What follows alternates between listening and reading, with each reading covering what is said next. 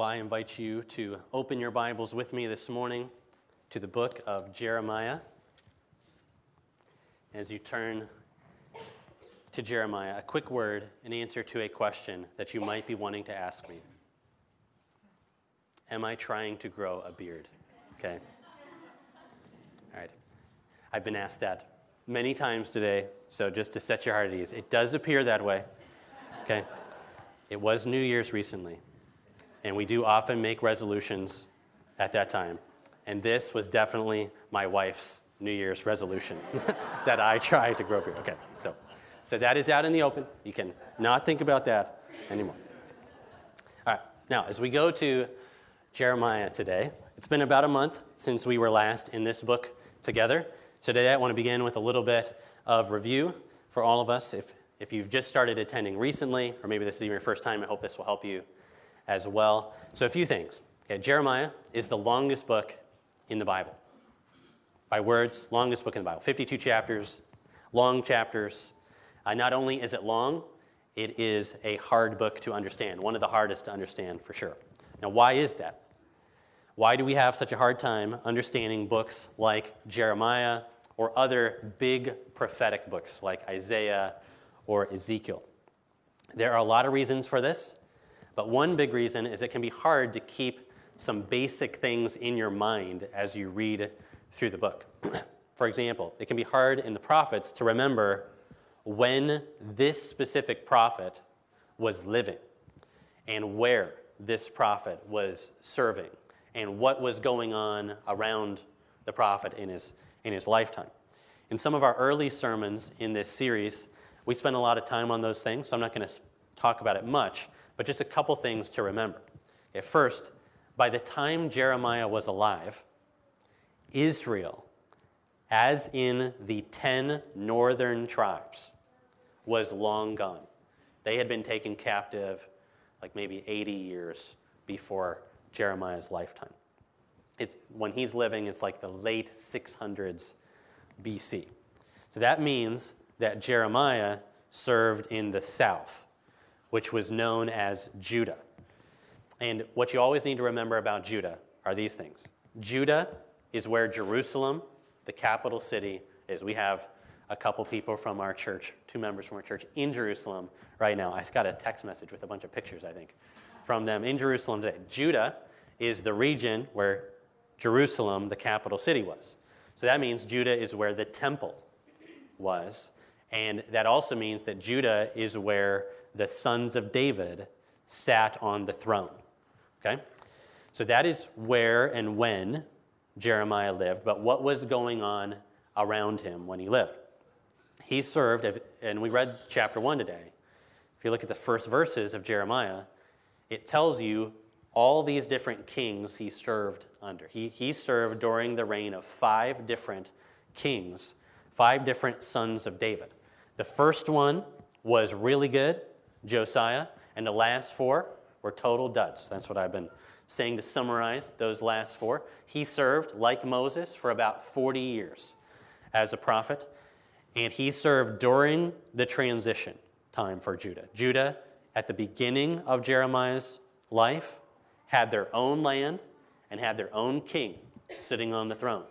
By the end of his life, they would be kicked out of the land and they would be serving under the king of Babylon, a foreign king. Okay, so he serves during that transition. All right, now, over the last few sermons in Jeremiah, this is going back like maybe 6-8 weeks ago, we've been focusing on some of the biggest themes or messages that Jeremiah preaches throughout the book. Themes like judgment, talks about the king, talks about idolatry.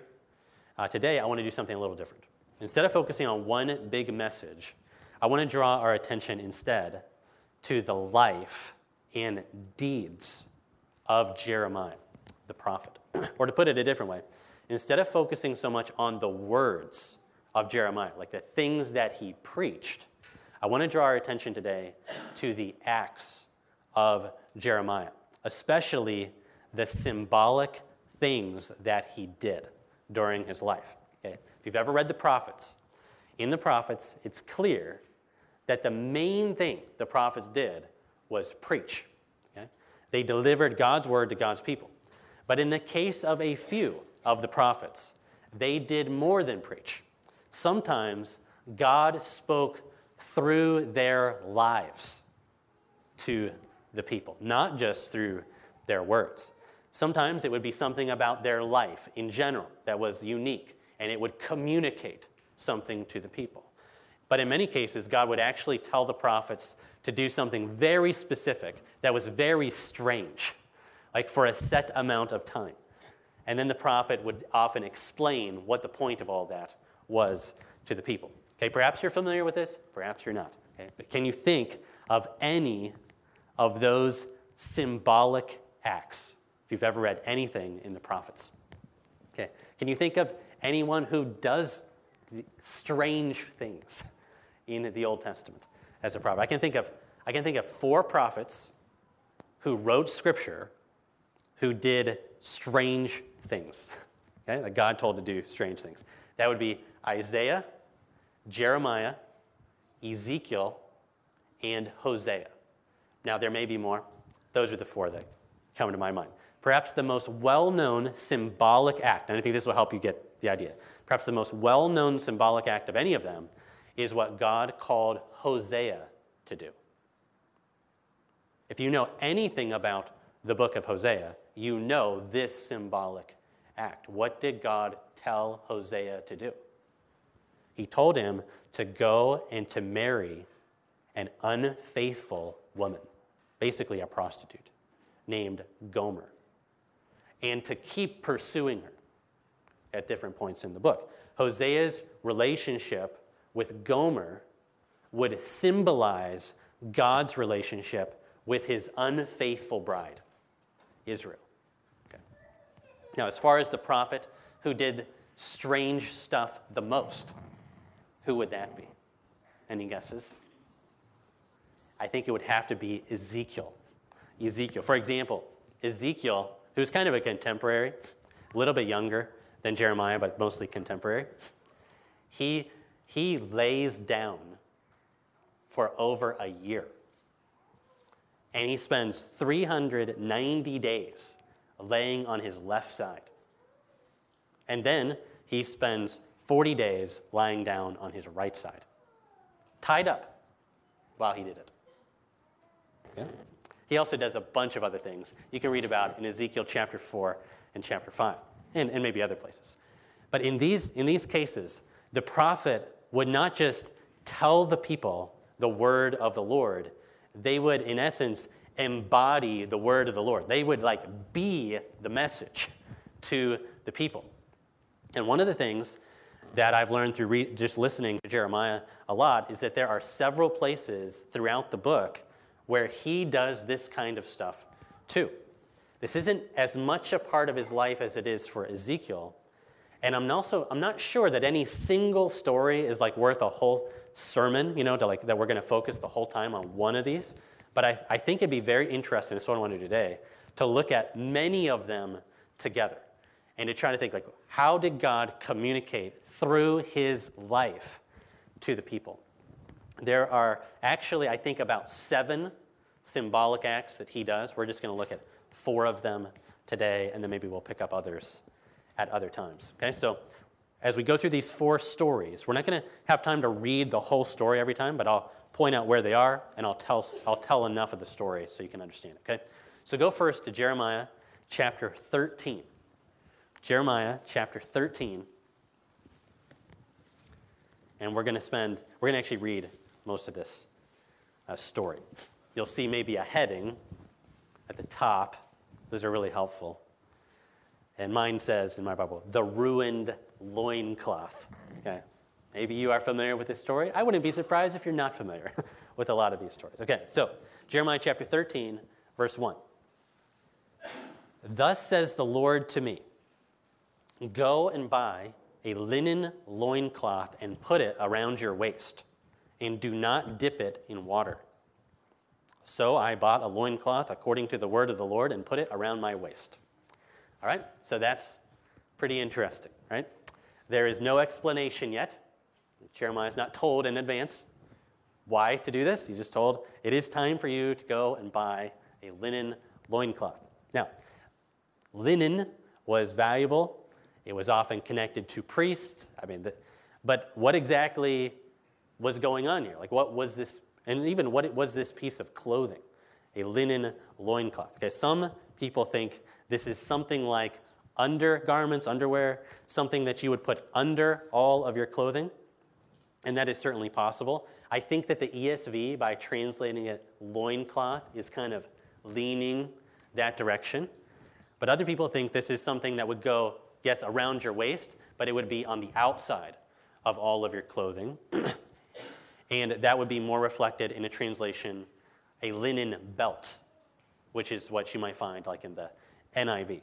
It really could be either way. I would lean toward the second idea, that it was on the outside, because I think this was going to be visible to the people, because God was going to speak through the symbol in some way to the people. And so perhaps you could picture something like this, maybe, a linen belt that he would wear tightly around his waist. Either way, Jeremiah is told to do this, so he does it. So now he's got a nice new linen thing around his waist, and he starts to wear it. Okay? But what is the point? I don't think he even knows yet what the point is. Verse 3, Jeremiah 13:3. And the word of the Lord came to me a second time. Take the loincloth that you've bought, which is around your waist, arise, go to the Euphrates, and hide it there, in a cleft of the rock. So I went and I hid it by the Euphrates, as the Lord commanded. That is also fairly strange, right? And just a quick note, there is a debate there about the word Euphrates, okay? Whether this is talking about the Euphrates River, which is like 700 miles away. Okay, that would be a long journey to go and hide this thing, or whether it is actually referring to a place called Perath, which is why some translations say that, which is like a couple miles away. Either way, he has to take this journey a couple miles or several hundred miles, and he finds some rocks, and he buries this thing in the rocks, and he leaves. Okay? Now, verse 6. And after many days, the Lord said to me, arise, go to the Euphrates, or Perath, and take from there the loincloth that I commanded you to hide there. So I went to the Euphrates, and I dug, and I took the loincloth from the place where I had hidden it, and behold, the loincloth was spoiled. It was good for nothing. Okay, that is not too surprising that that would happen. Okay, what is all of that about? Verse 8. Then the word of the Lord came to me, thus says the Lord, even so will I spoil the pride of Judah and the great pride of Jerusalem. This evil people who refuse to hear my words, who stubbornly follow their own hearts and go after other gods to serve them and worship them, will be like this loincloth, which is good for nothing. Verse 11, this is really the key. For as the loincloth clings to the waist of a man, so I made the whole house of Israel and the whole house of Judah to cling to me, declares the Lord, that they would be for me a people, a name, a praise, a glory, but they would not listen. That's the message that's communicated through the symbolic act. Okay, did you follow it? It's very revealing about the kind of relationship God wants to have with his people. God made his people so that they would cling to him. And by the way, that's the same word that's used in Genesis 2 about how a man is supposed to leave his father and mother and cling to his wife. God made his people to cling to him, like that linen belt or loincloth clung to Jeremiah. But the message is clear. Since the people refused to cling to him, they would become just like that ruined linen belt. Okay? That story is an example of what you see several times throughout the book. God will call Jeremiah not just to deliver his word to the people, but to act it out in some way for the people. Now, let's go to another story. Okay, the next one we'll look at is in Jeremiah chapter 19. Jeremiah chapter 19. Okay, if you look at the very first verse of Jeremiah 19, you'll be able to sense what this one's about. Thus says the Lord, go buy a potter's earthenware flask. Now, that did not mean much to me. That is a clay jar. Okay? So, perhaps you could picture something like this. Right? God tells Jeremiah it is time to go down to the local pottery shop and buy a clay jar. Okay? And then, after he gets it, he is supposed to call all of these important people from the city together, and he's supposed to take them over to a very specific valley.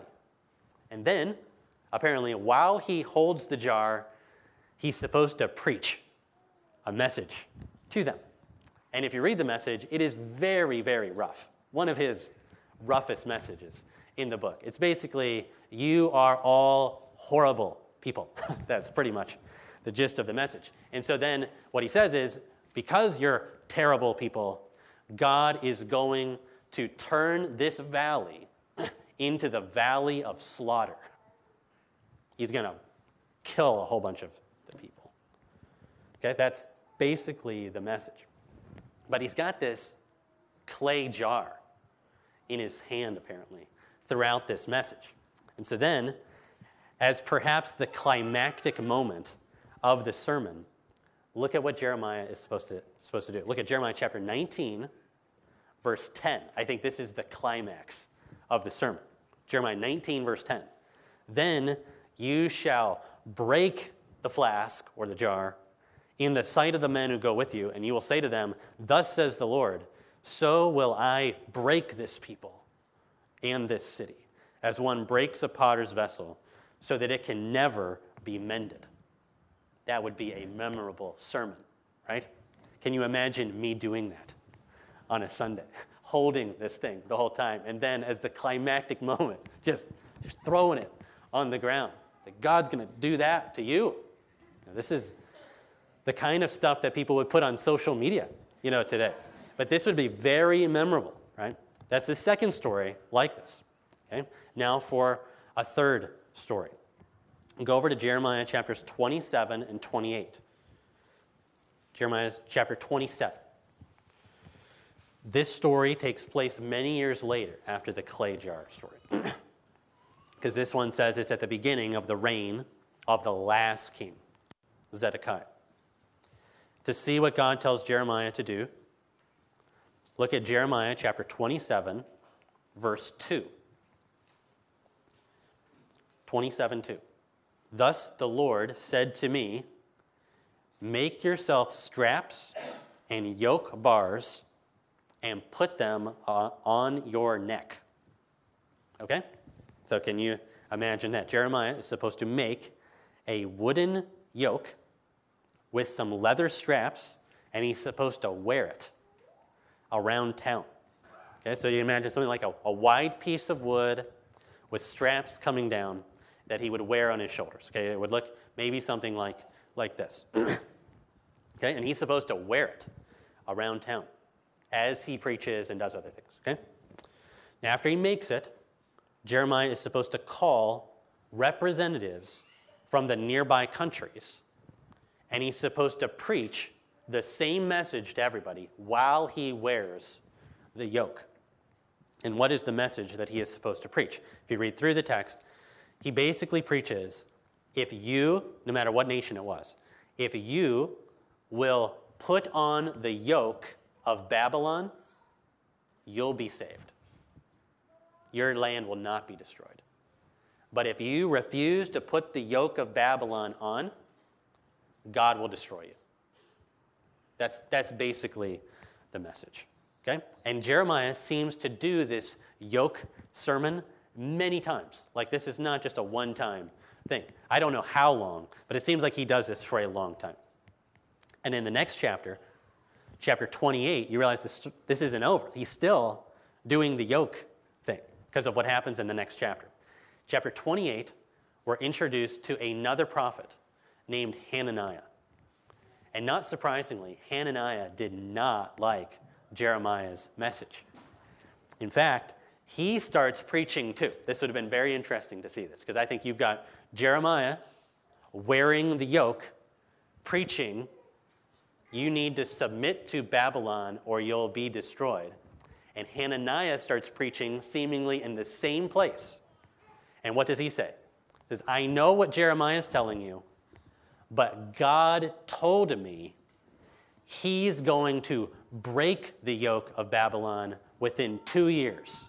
We'll all be free. This leads to a showdown between Jeremiah and Hananiah. And it gets so heated that Hananiah actually, seemingly, physically goes over and grabs the yoke off of Jeremiah's shoulders and breaks it in front of everybody. And Jeremiah does nothing.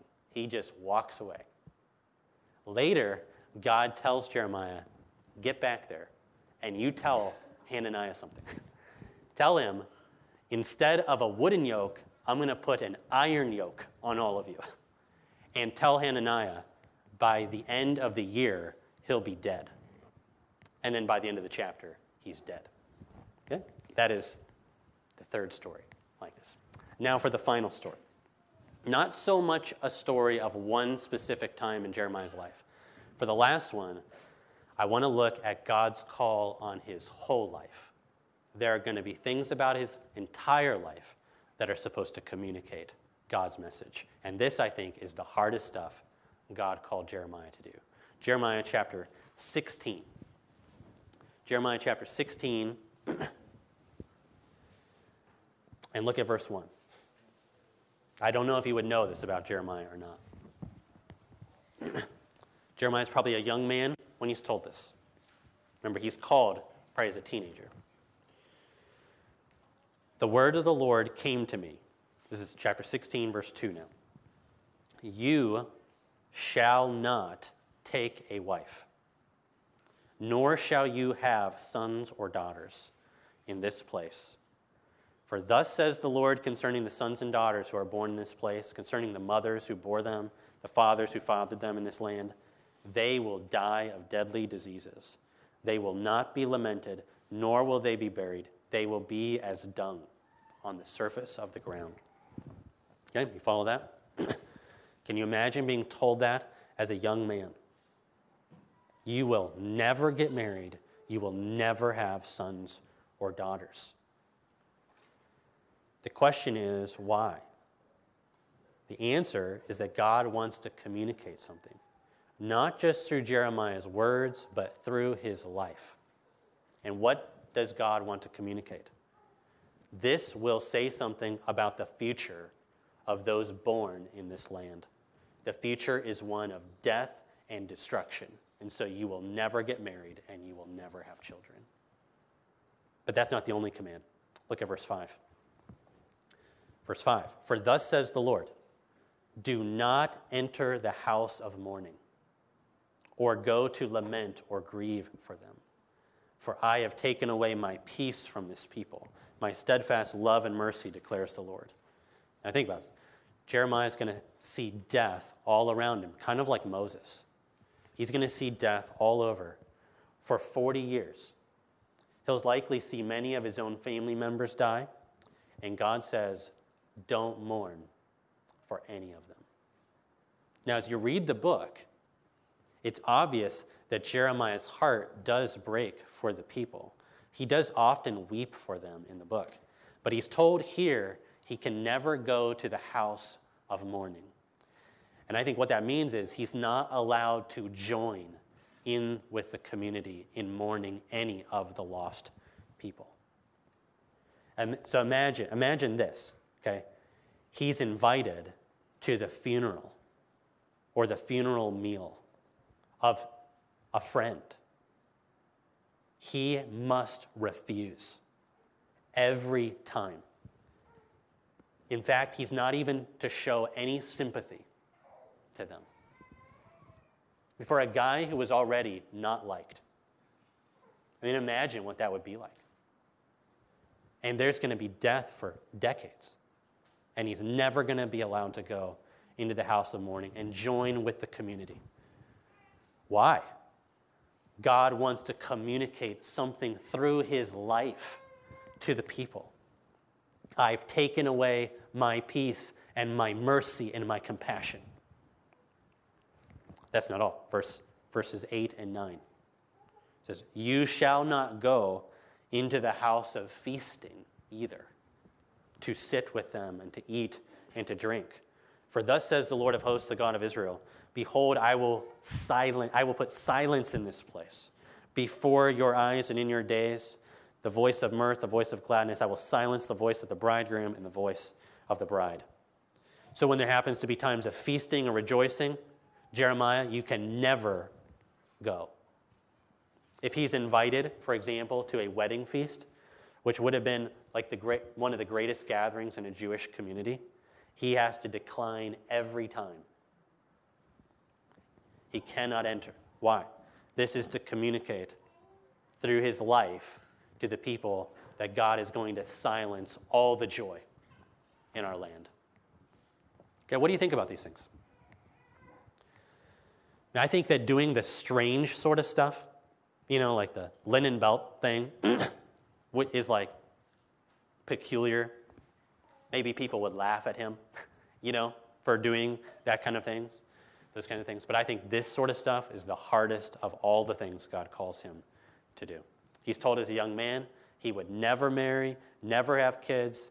He would never be able to join in with anybody else in the community in mourning or feasting. Well, think through what kind of life he was being called to live. And God wanted to speak not just through his words, but through his life, his messages. And it would be a hard life for Jeremiah.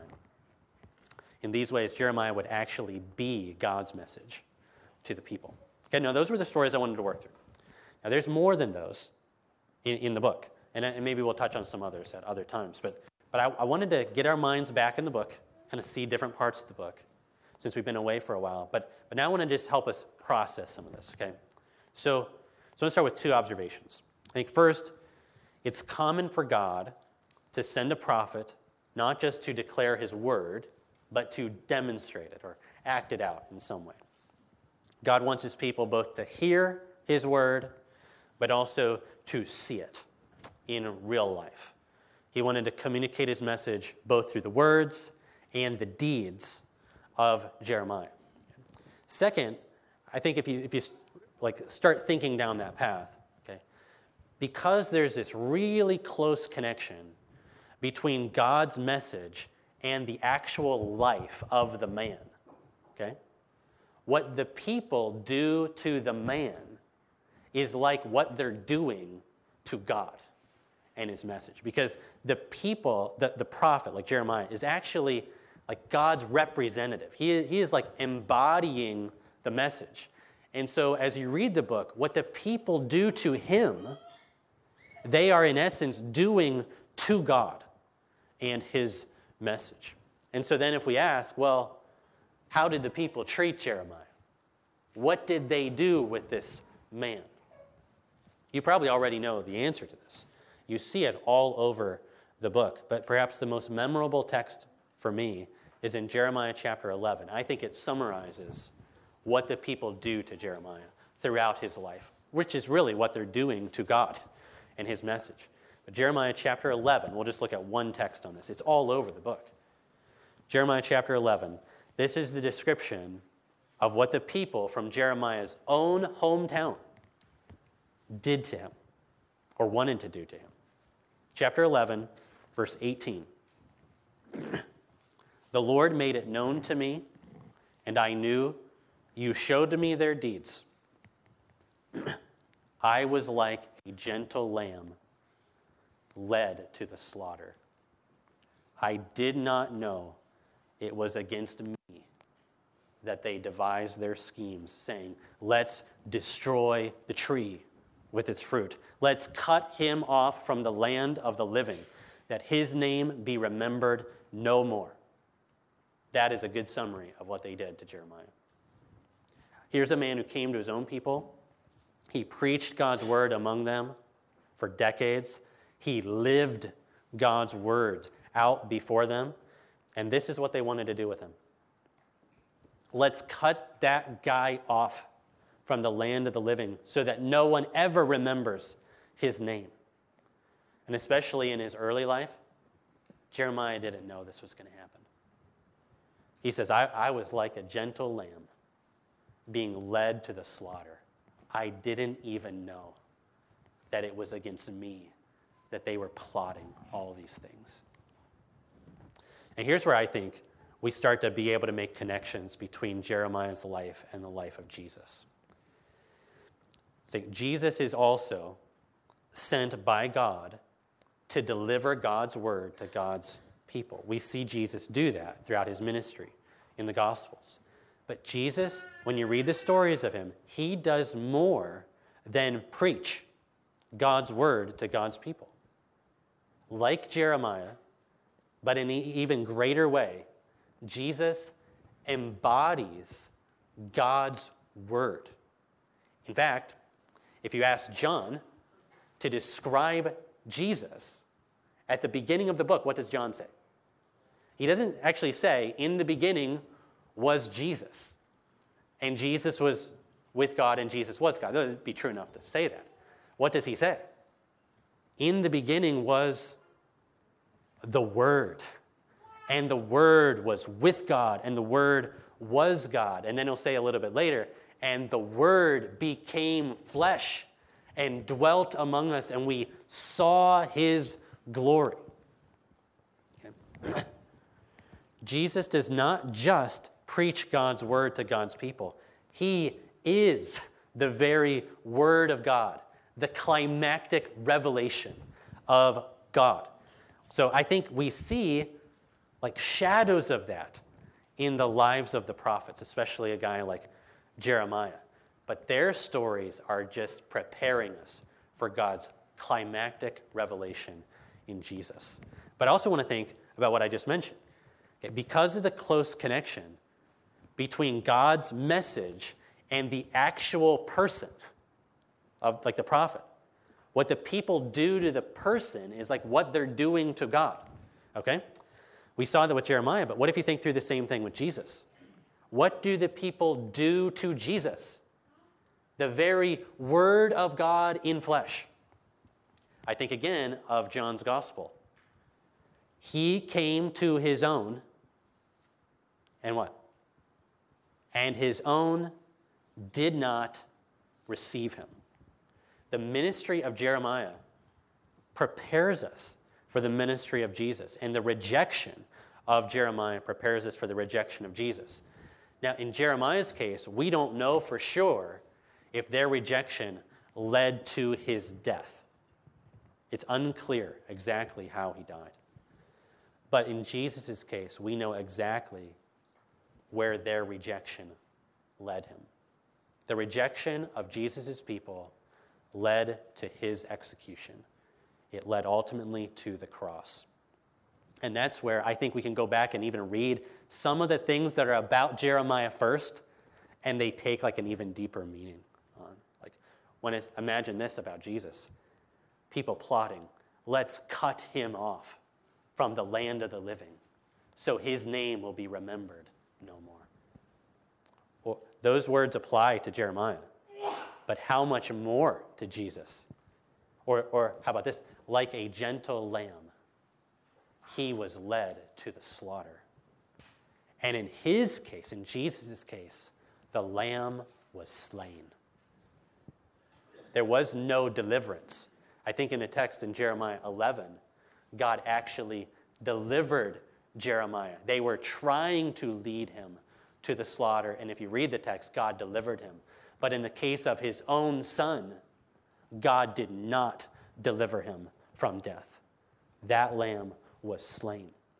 See, Jeremiah's story sheds light on the story of God's final lamb, the lamb who would be slain, the Lamb of God who takes away the sins of the world. And by the way, that wasn't the end of Jesus' story either, though, because God also raised that lamb from the dead. But I don't think that Jeremiah's story is only meant to help us think about Jesus, though that's a big portion of what I wanted to do today. I also think his story should help us think about our own calling, too. Okay, now, I don't think that it's likely that God's going to call you to start doing very strange things, like to go hide your clothes in some rocks somewhere and deliver a message that way, okay? But I think it is worth thinking through if we would be willing to do things that we know people would laugh at us for, if that's actually what God wanted us to do. In other words, what if God's call on us includes bearing shame, being ridiculed, being a laughingstock in your workplace or your family? What if God's call on our life is to a hard life where we are rejected? I mean, and then you think about that. Isn't that basically Jesus' job description for us? Isn't that what he said, or what he meant when he said things like, if anyone wants to follow me, he must deny himself and pick up a cross, which is like the emblem, right, of suffering and shame, and follow me. See, the specifics of our calling are different than they were for Jeremiah, but I think there's more similarity than we might think. Jesus' call to us is to total life commitment, regardless of the cost or the consequences. And in fact, Jesus calls us to total commitment without giving us the details of what it will mean. We commit to him before we know how it's all going to turn out. Jeremiah, I don't think he knew everything that was going to happen to him. He says as much, that I didn't even know that they were doing this, but his commitment was already made to the Lord. So I think Jesus both lays out before us the reality of our call to pick up a cross and get behind him, but we don't get all the details in advance of what God's hard call on us might be, what it might look like in our day. And that presses us to say, will I follow anyway?